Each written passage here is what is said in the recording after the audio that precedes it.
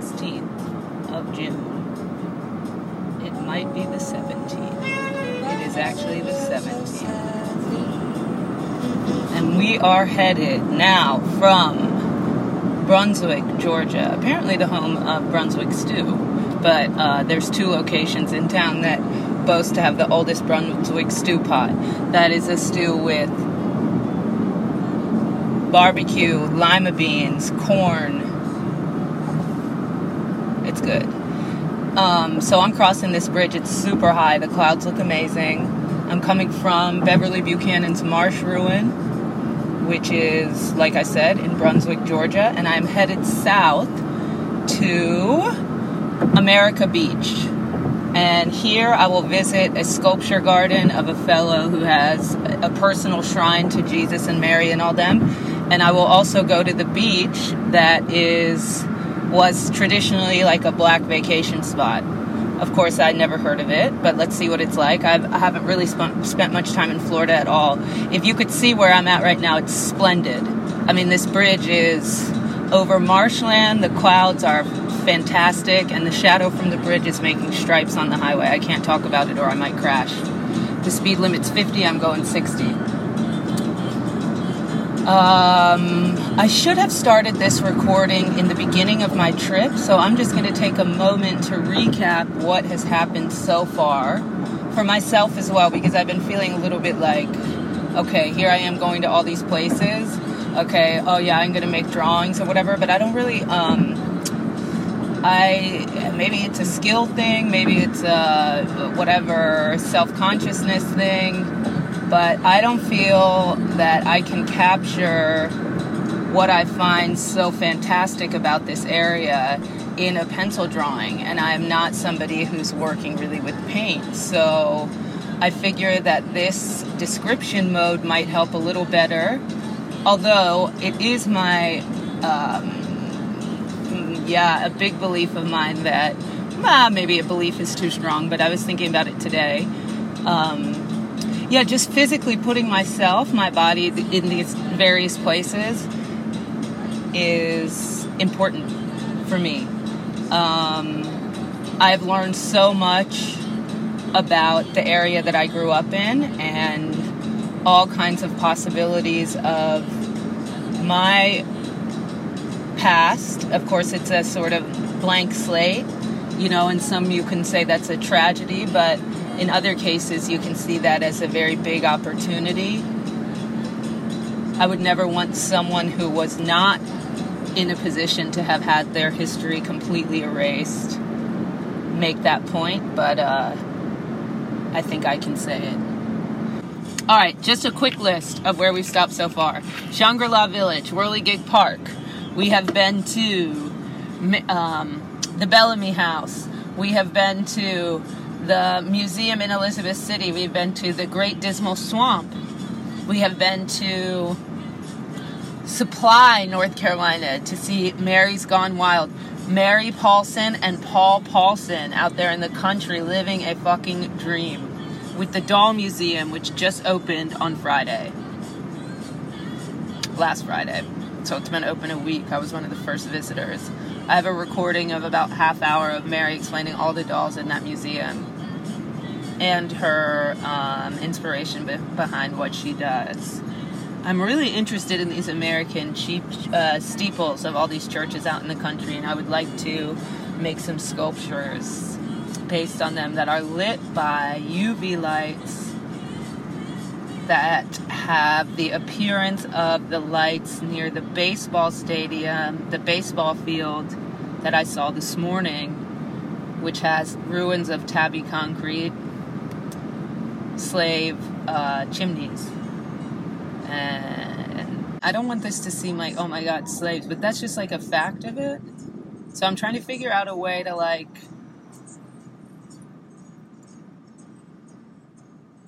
I don't know, have the right amount of focus on the situation, but also take a look at the ingenuity.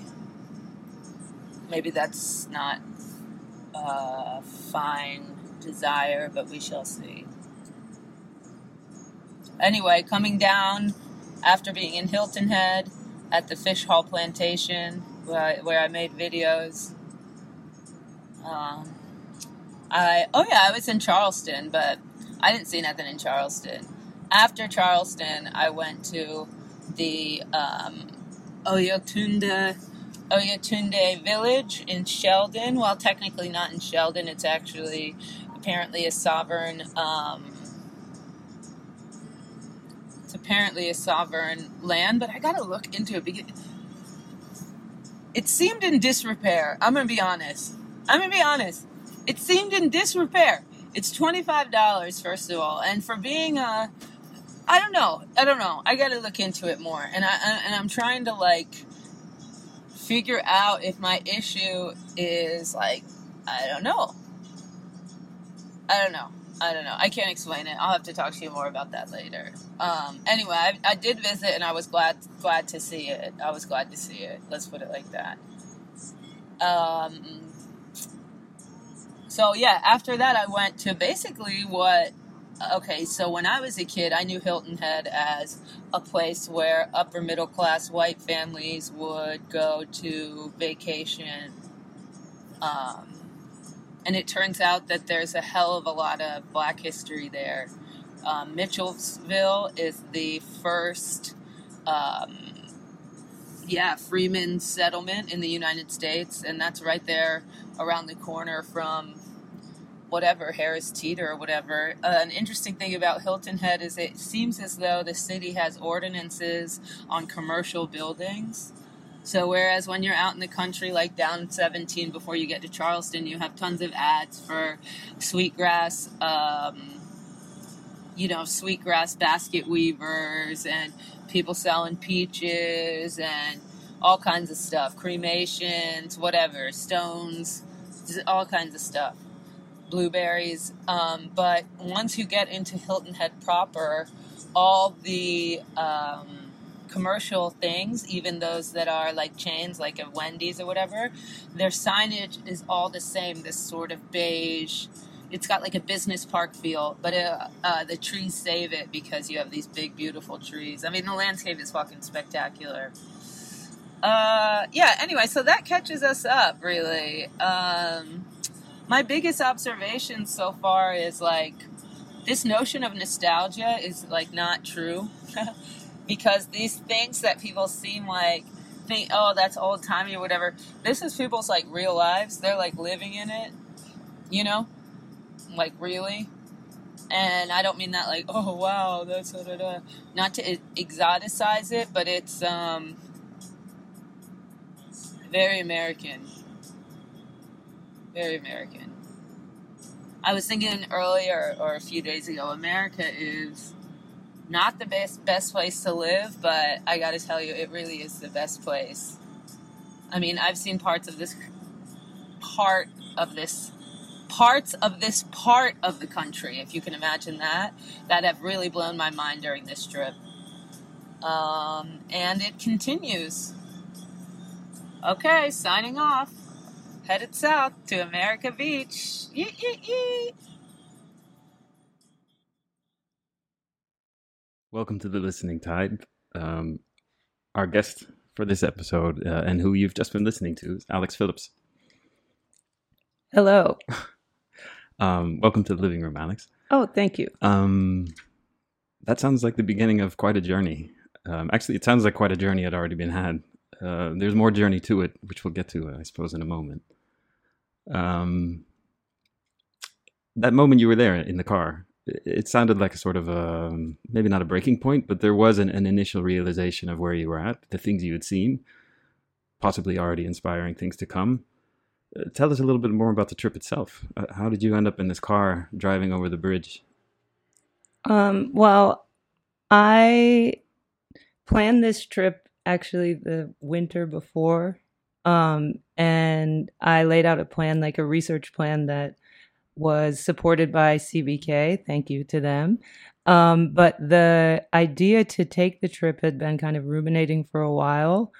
I'm not a very good driver, so there's like that whole part. There was like really like a learning part for that. But the trip itself, as far as the content, I was really just curious to get a sense of the type of visual landscape that I grew up around, to sort of revisit familiar things with a new sense of perspective that living away from the country has given me.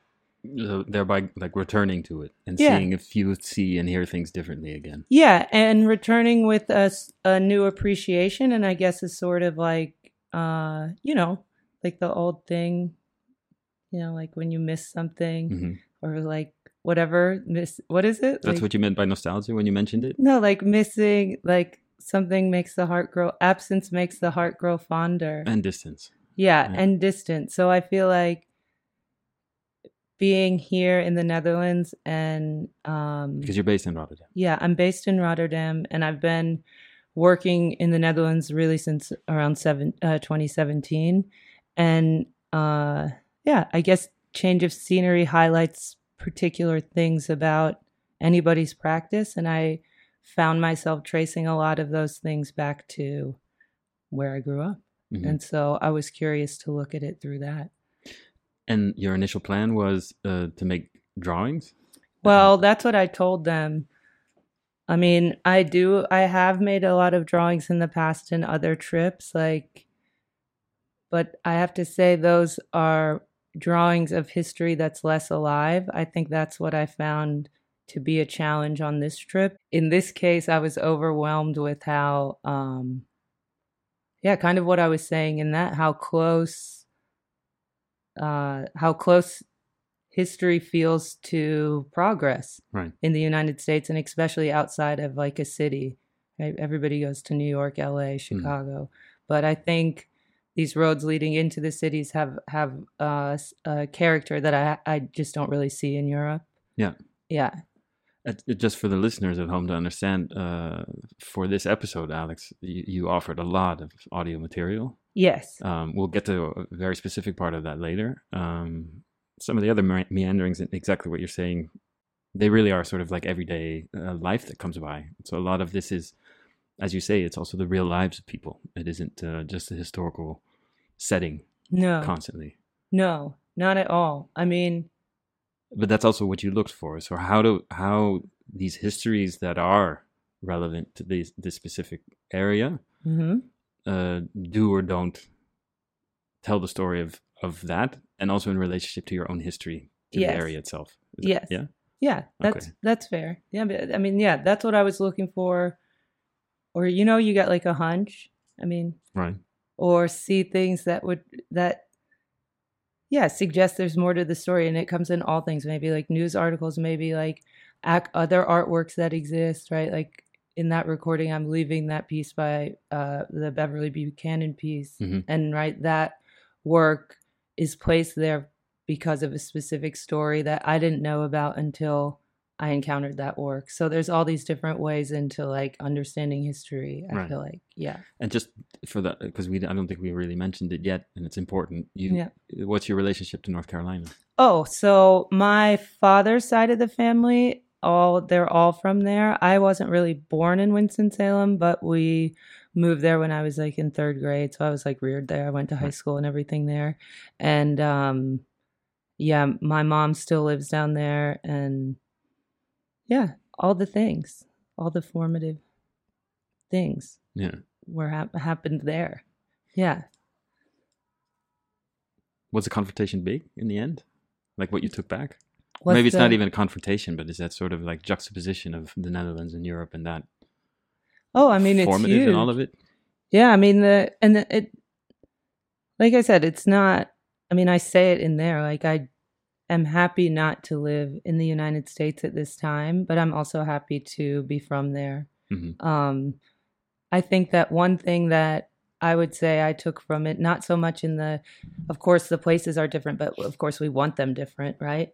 It's fine to have places be different. I would never expect places to be the same, but one thing that I did, or that I found myself thinking about a lot, is who is allowed to have like kind of pride for where they're from, and that's an interesting thing, because I feel like within the United States, there's one of the few things maybe that we're a little bit nuanced at is understanding that like pride in your history or where you're from doesn't like mean like nationalism necessarily. And so Meaning it's often cultural.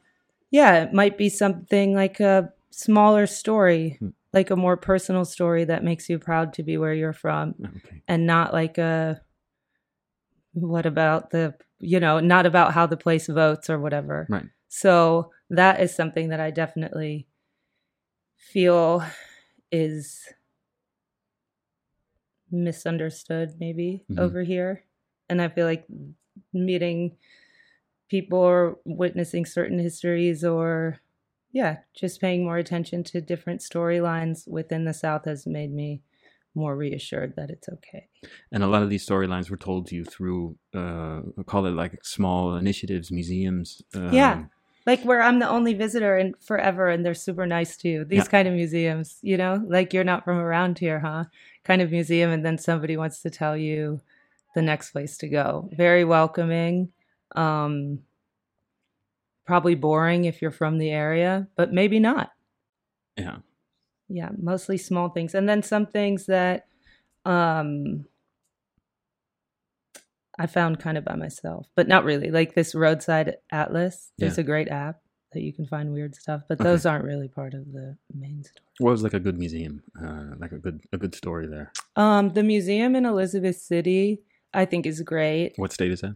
That's in North Carolina. Okay. So I started... Yeah, give us a little geography. Okay, so I left Winston-Salem, which is in the Piedmont. So that's in the middle of the state of North Carolina. And North Carolina is, well, they were the last to join the Confederacy, but they're 2 below the Mason-Dixon line. So you have Virginia. So I was going up to Virginia to the border of North Carolina and Virginia. And there you have Elizabeth City, which is actually where my father went to college too. So there's like a lot of autobiographical sort of meanderings in this too. But so there you have the Great Dismal Swamp, which is an interesting, we can't really go into it now, but it's an interesting thing to look into as like an important land feature in the early United States and about how people navigated like crazy landscape. But the museum there in Elizabeth City has like local museum stuff. But when I was there, I saw like a maybe 50-year-old guy and he had his son, maybe he was like 47. He had his son with him who was maybe 7 or 8. Right. And they were going through an exhibit all about farming in the area because it's an agricultural area. And, first they had something with the Native Americans and like pots. And so the guy's explaining to his son, okay, I'm a farmer.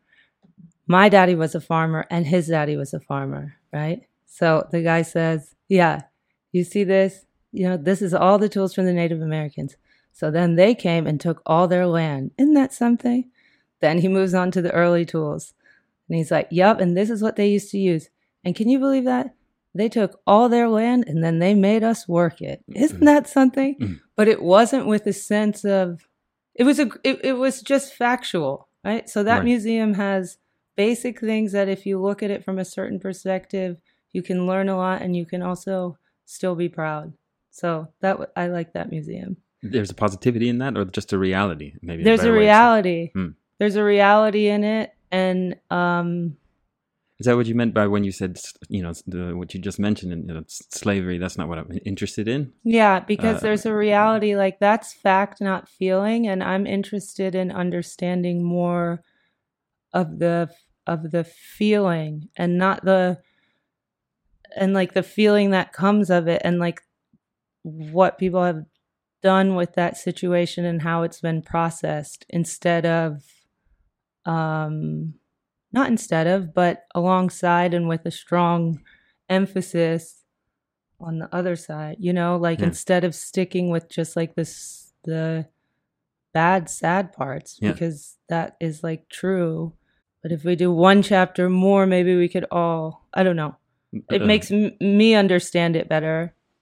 And those things are also true. So why highlight one side? It just seems rigged. Sorry to say that. It sounds like, but it does. But it's also looking for it. If I understand correctly, what you're saying, it's not necessarily in any way sort of retroactively looking at things differently or wanting to do that.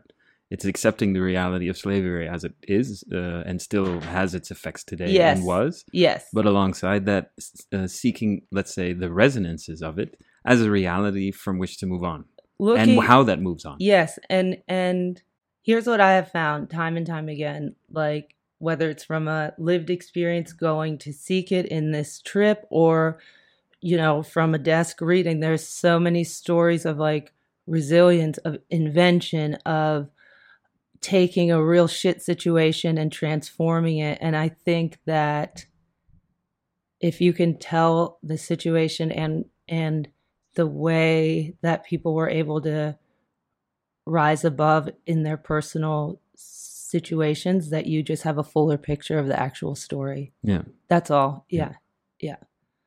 And that also offers it a larger view than just the aspect of slavery itself. I mean, that's, imagine something that you repeatedly and constantly are somehow surrounded with in where you were, but it's not the only story. It's not the only story. And if I'm really honest, like, yes, I know it. I know the story, right?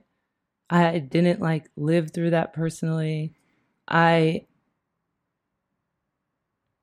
realize I'm saying this from a seat where I'm like free of any threat of bodily harm. Like, I understand I'm sitting here from a privileged position. I get that. But I also think that it behooves everybody to learn like the whole story, like the whole thing. So like the story keeps growing as well. I mean, that's what you were searching for, I imagine. As you say, that museum has a father and a son stating the reality itself. They leave the museum and just like a lot of other people you've met.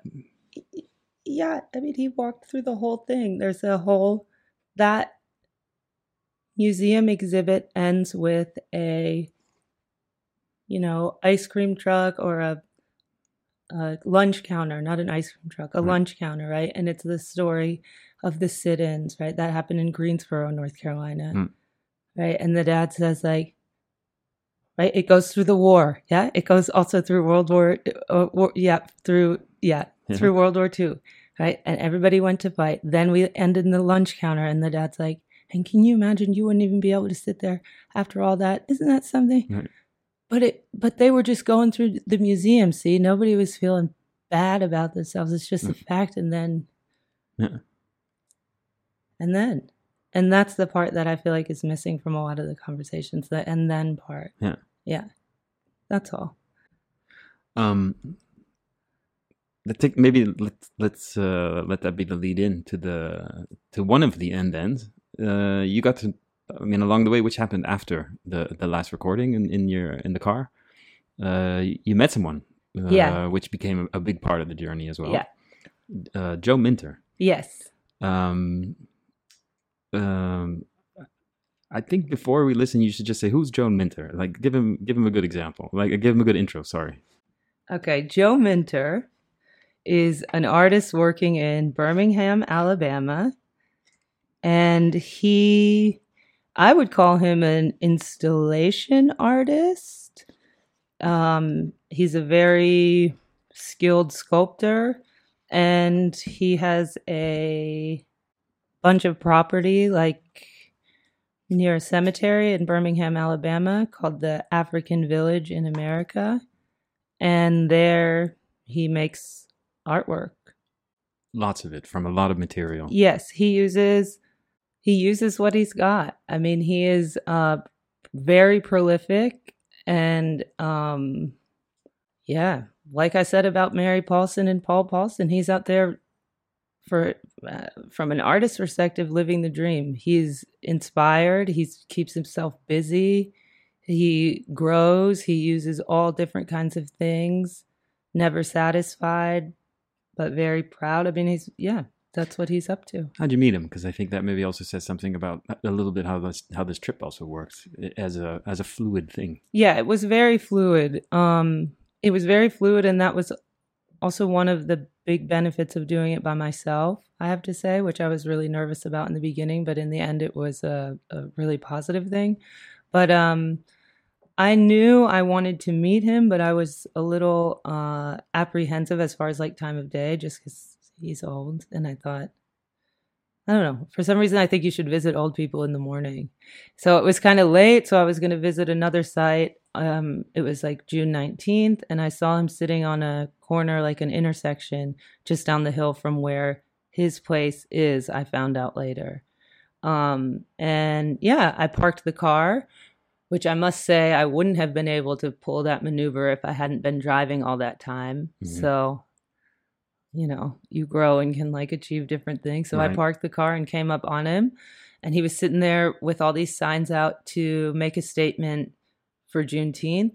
And yeah, that's how I met him. And then we spent like 3 days together, like talking about art and life. And you came back a few times. Yes. It's the only place that I stayed longer than one night during the trip. All right, we're going to listen to a little bit of the first meeting. Oh yeah, can I just say that if you have trouble with the record, like the quality, I apologize, but that's where the scene is set. The first meeting is at an intersection outdoors, so enjoy the texture. Let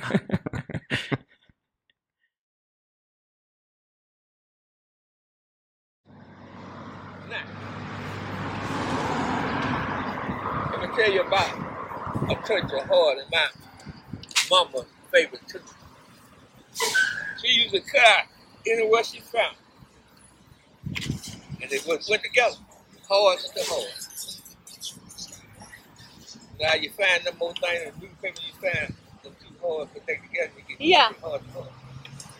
Sweetest thing could ever touch a baby and treating the world like everything in it was a baby. I can't explain it, but different. The only thing love a black man or African male is that mother. And she would go all the way to the end of the earth. And the thing about it, you got to always remember, what can you do to give back to the earth? You give your heart to the earth. Because the earth have gave you its heart.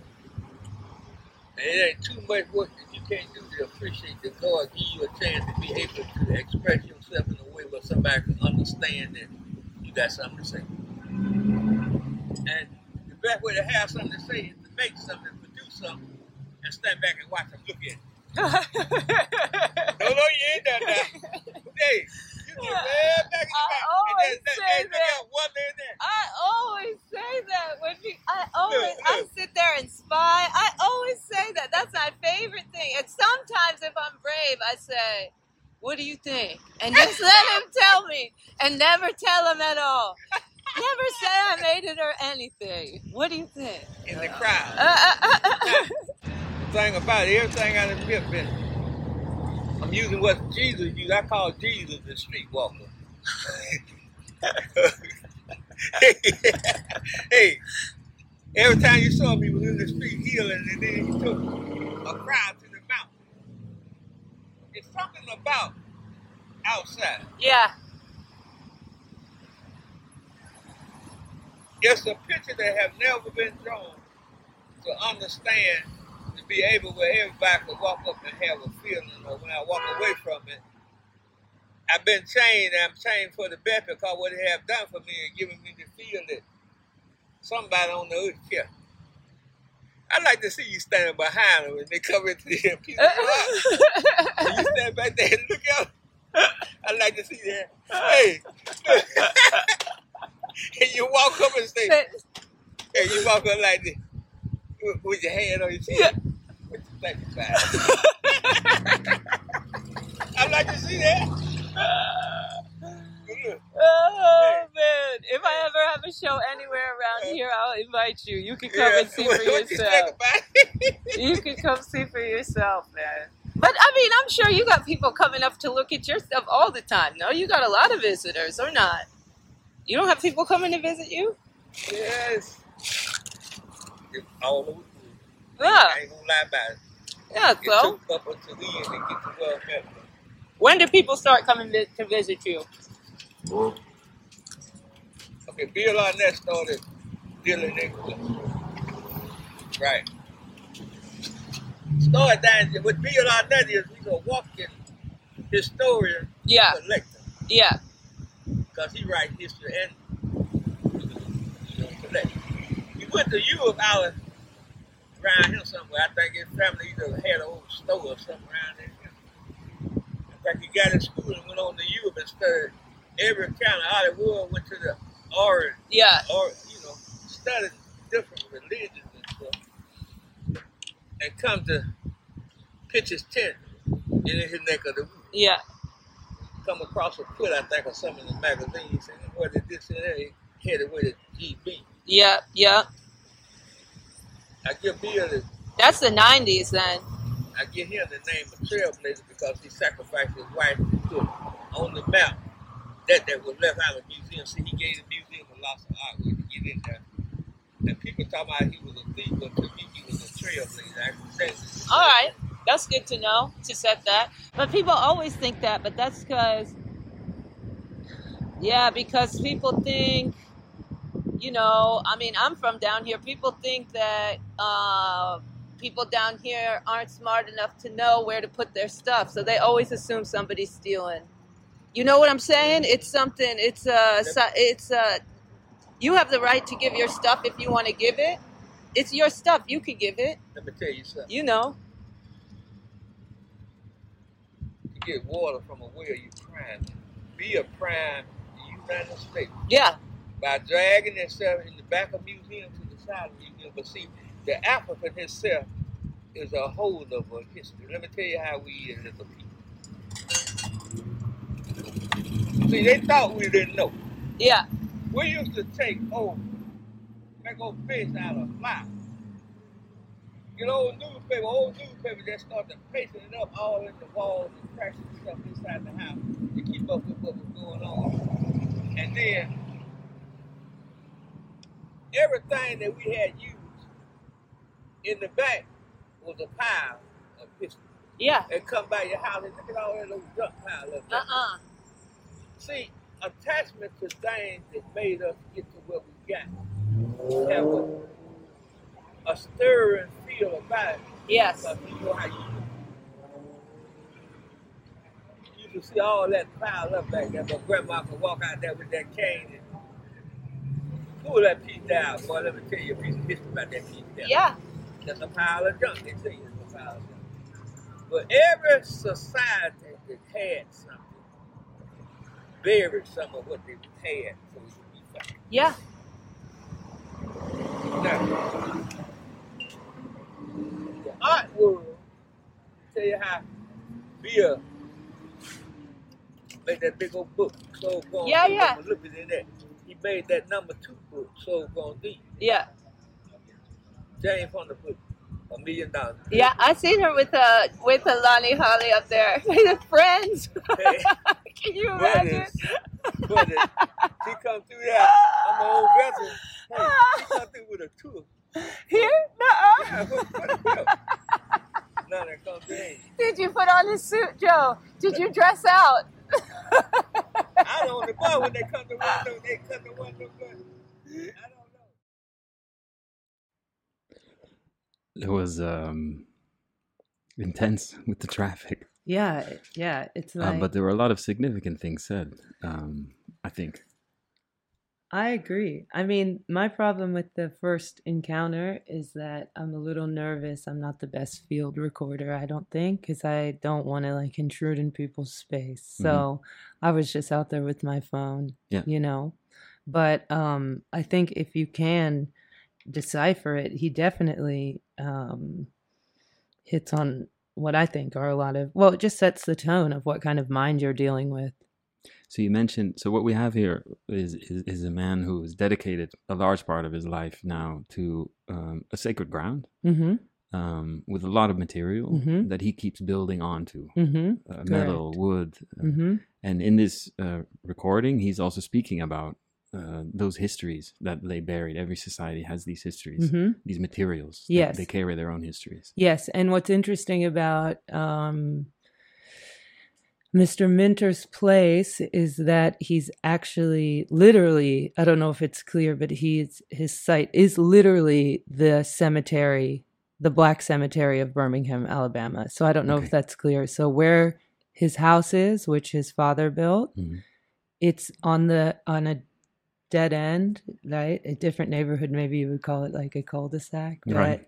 yeah, and then cemetery up on a hill, and it's the historical Black cemetery. So when he's talking about feeling the ancestors and buried, there's also a very literal sense of that when you're there physically. But yes, so we're talking about somebody who's devoted their life and time to this endeavor. So there's a spiritual aspect to it in the history of the peoples themselves that have been buried there, and there's his own sort of, and I don't know if these are right terms, but spirituality in the materials that he uses, and this you said at the beginning, kind of like an installational. Yeah, I mean, process. It's sprawling, and he really likes it to be known that he's not like. Going out to find all this. Like when his wife was alive, they would just go to flea markets. Like he buys stuff in bulk and stuff. So it's not like the sacredness of his materials comes from the way he uses it and the symbolism that he imbues and the connection that he makes to narratives that he wants to communicate is the way that I understood it. So it's not, this special grass from this special place, but it's more like, if you look at images of his work, he always uses chains, right? So that is a very literal, but also a very useful sculptural tool, right? So there's a duality in what he's doing as far as the content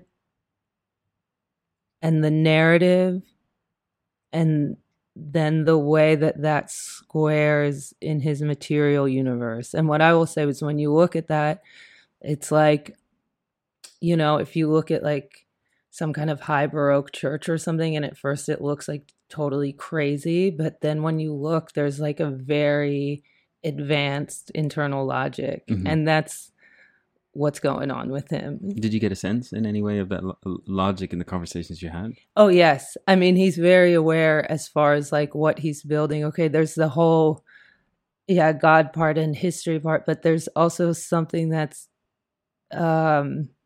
he calls Jesus the streetwalker. Yeah, right. So, I mean, and he's interesting because knows the Bible, but that's also a really interesting book, right? Depending on where you come from, what angle you want to come to it at. But as a narrative, that's like a very impressive book. I've never read it, but I admitted that to him like sometime at the end of the first meeting, right? Because a lot of the things he has written on his work have biblical references, and I'm like, Joe, like I wasn't raised in the church. And he's like, me neither.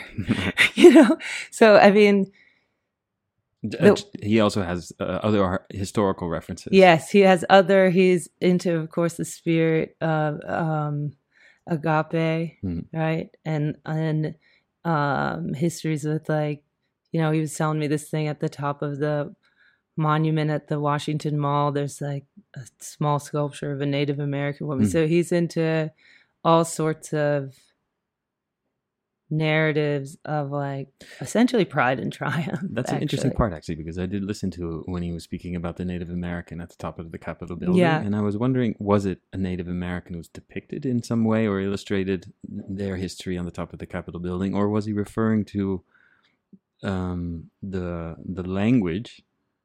Because he says "we the people," that's a Native American. That's a Native American language. Yes, I think he's talking. In other words, saying like, you know what I mean, that there is a colonization, obviously, that had taken place, but also this sort of overbridging of one language into the other. That's what I think is the most impressive, or one of the most impressive aspects. If we, I mean, of course, they're intertwined, but if we step aside of what he's achieved in his sculptures and as an artist, if you just look at, some of the things he says, like, I think we'll hear it later, like to, love everything in here or treat everything like it's a baby, like these sort of sentiments of pretty radical, like care and acceptance.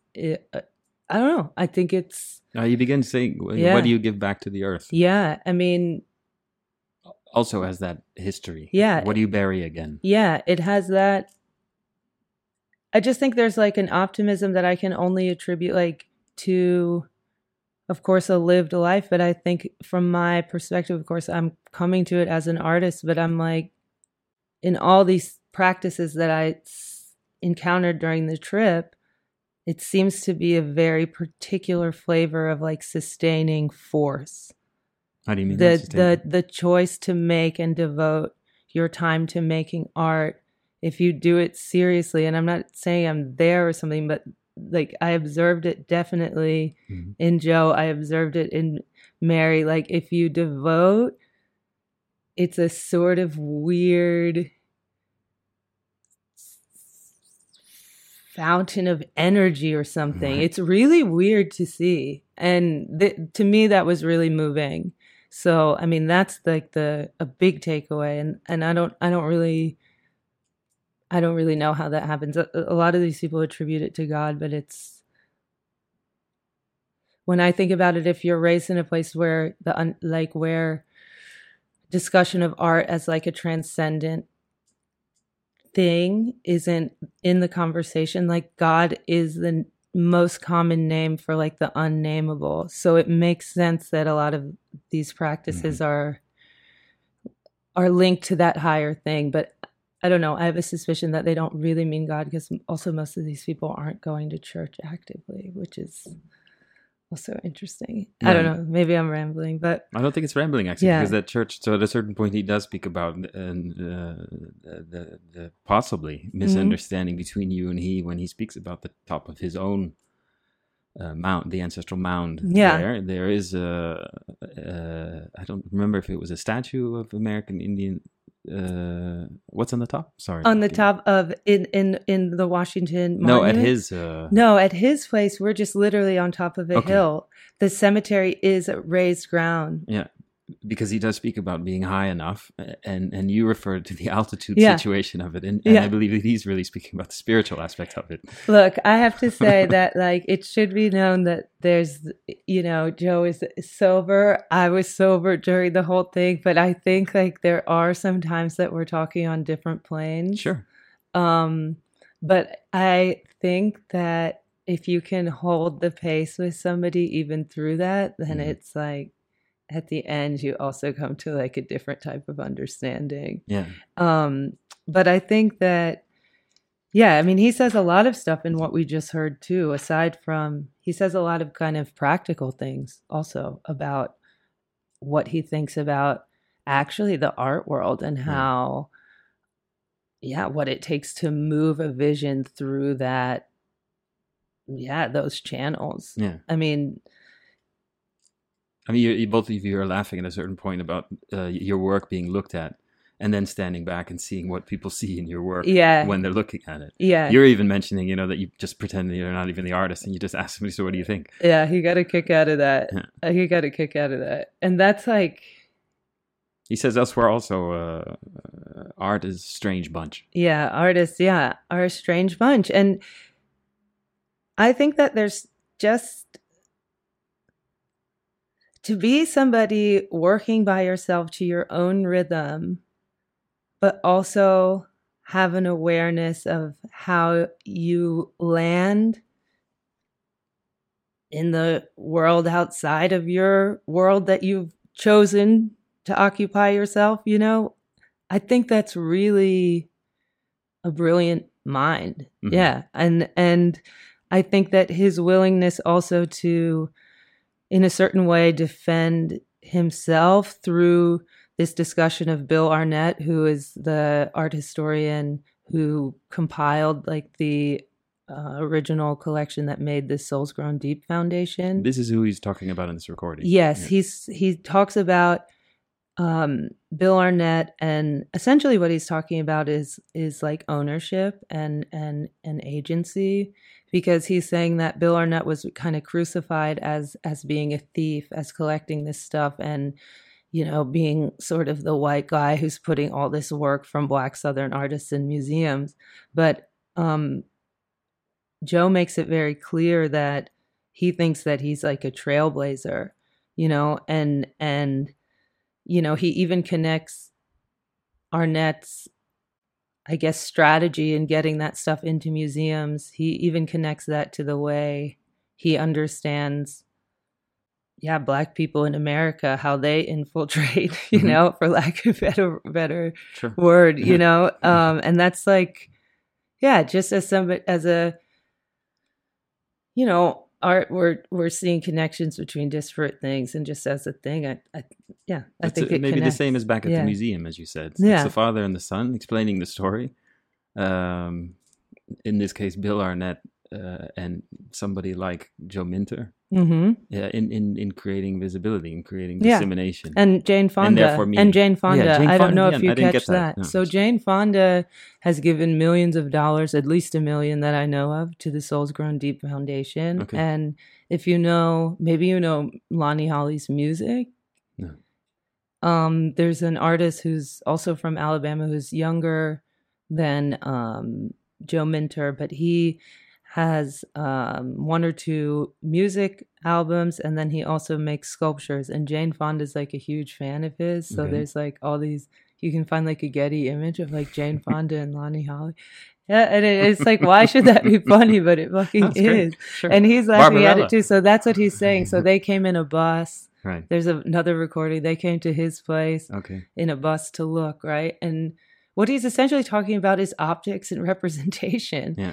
And when you hear it from this perspective, like the choice that I want myself in a museum, and I'm the same way as anybody takes an opportunity that, should I really do this? Is this the best way? This person also has that right. Yeah. So that's what he's talking about to me in this part. And there's some interesting things when you listen closely. I've listened to this a bunch of times, so I don't know if you caught it, but he's talking about how Bill Arnett came to decide to start looking at this work again. And he said, he was looking through a magazine or something and sees these quilts. So he's talking about the Gee's Bends quilts, right? And those are quilts made by women in Gee's Bend.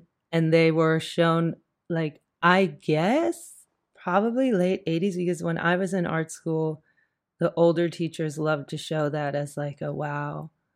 Other people make abstract, you know, here's Albers kind of, right? You know, so it's interesting to see how that amateurism also, no, or the idea, and the primitivism and the outsider, insider, and whatever. We address that later. Yeah, there's a lot of terms for it, but it's just interesting to see essentially the sort of lens that a lot of these artists have been seen through. And for me, it was really great to experience the work firsthand, because it's like really good sculpture. You know, however you cut it. I mean, it's very good sculpture. So that was also great. Yeah. Yeah. We're going to leave with Joe Minter. All right, let's do that. Maybe also to sort of give an introduction to the final track. Okay. You're in his house now? We're outside. So we're at his house. Yeah, we're at his house.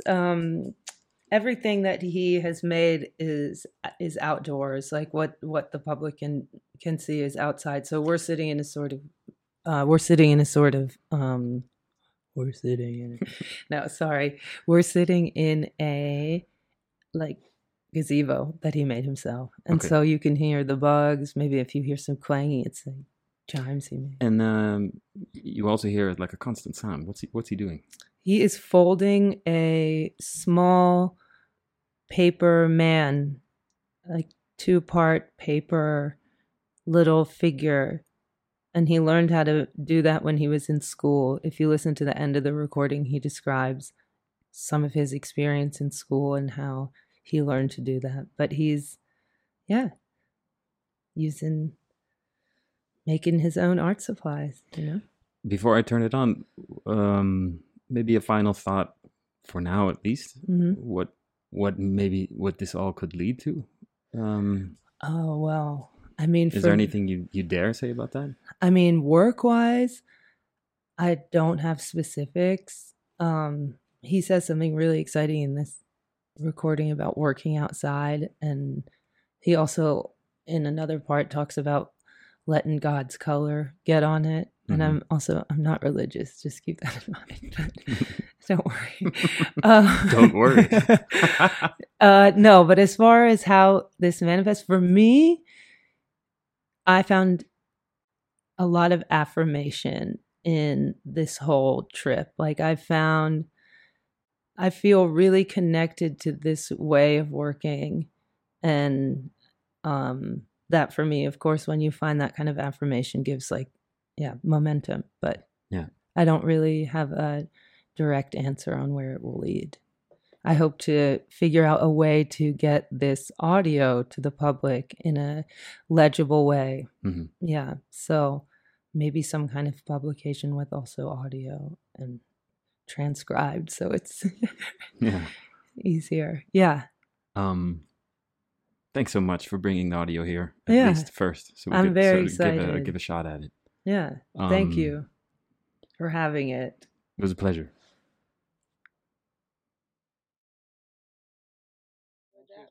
Art is warm. It's a gift that God gives you to be able to express that part of Him that is a mystery. See, art is some of God's mystery. He give people lots of mystery. The ones that He know gonna use them for the good.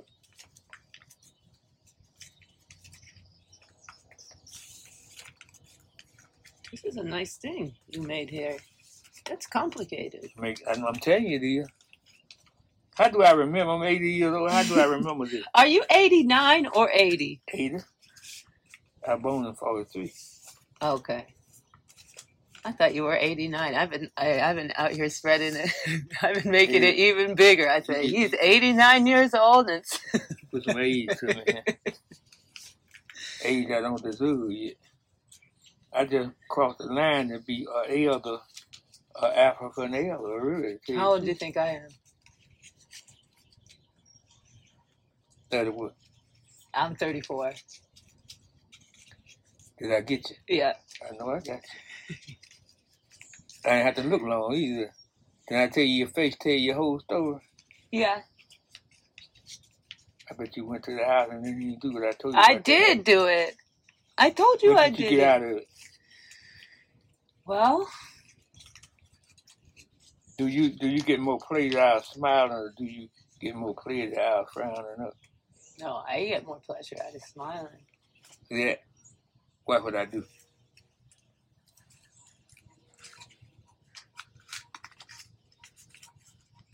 What's gonna happen here?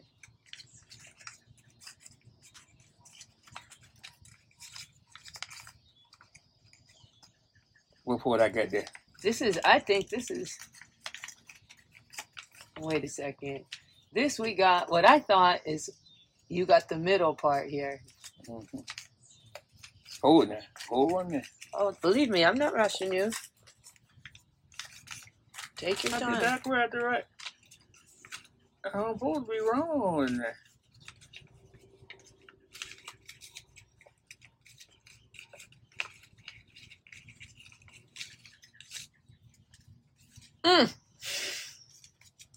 What do we got here? Some legs.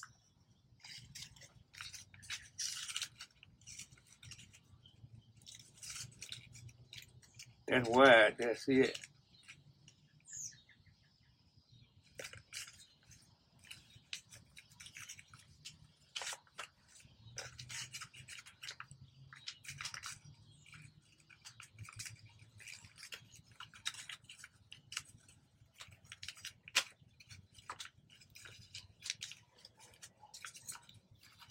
Oh, that's smart. Joe, that's smart.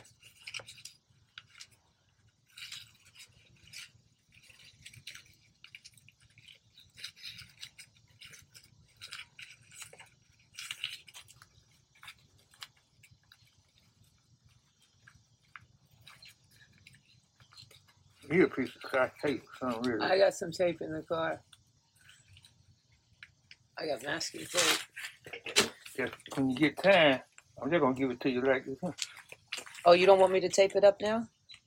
You can do it later, cause you know you can make no trip, but you can put a head on or anything you want to put on. That's a nice outfit too. Well, all you need, you can put your head anything on it. Then I tell That you, looks man, pretty good. Then I tell you, a man can make a man. Mm-hmm. Did you see how many folds and Mhm. twists and tearing? I thought I didn't know where we were going actually, but I Now trusted Joe gonna you. ride with you from now on, cause that's Joe. Not Joe, but that's the peacemaker. Yeah, that looks pretty good. That's the peacemaker. That looks pretty good, Joe. And I like that pinstripe suit, don't you? There had to be something that the teachers taught us with just what they had in there. Yeah, Think about you could get a sheet of paper anyway. yeah. So making your own art supply. And books and things like this, you had the old books or you had good Wrote books? through with all kind of names and half of the pages ripped out. State books, we didn't have a chance. But the teacher, the scheme of a teacher was right up on that board. The first thing you're gonna see is character development. Mm. Then you're gonna have what you call doing the others you haven't doing you. Mm-hmm. 23rd song and have what it takes to bring you together in harmony to be able to say, I love everything in here. I'm gonna show you on that All right, let's go foot over look. there. Cause it kind of getting in the neck and it's Mhm. getting in the darkness. We better go. Tipping in the darkness. We better go over there. Look at all my things. When you get time to put your piece of. I will. But I'm going to keep this out. You want me to tote that for you? That what you're gonna have to make too. Mm-hmm. I got lots of assignments now. You gave me Is that lots. what you come here for? Yes, actually.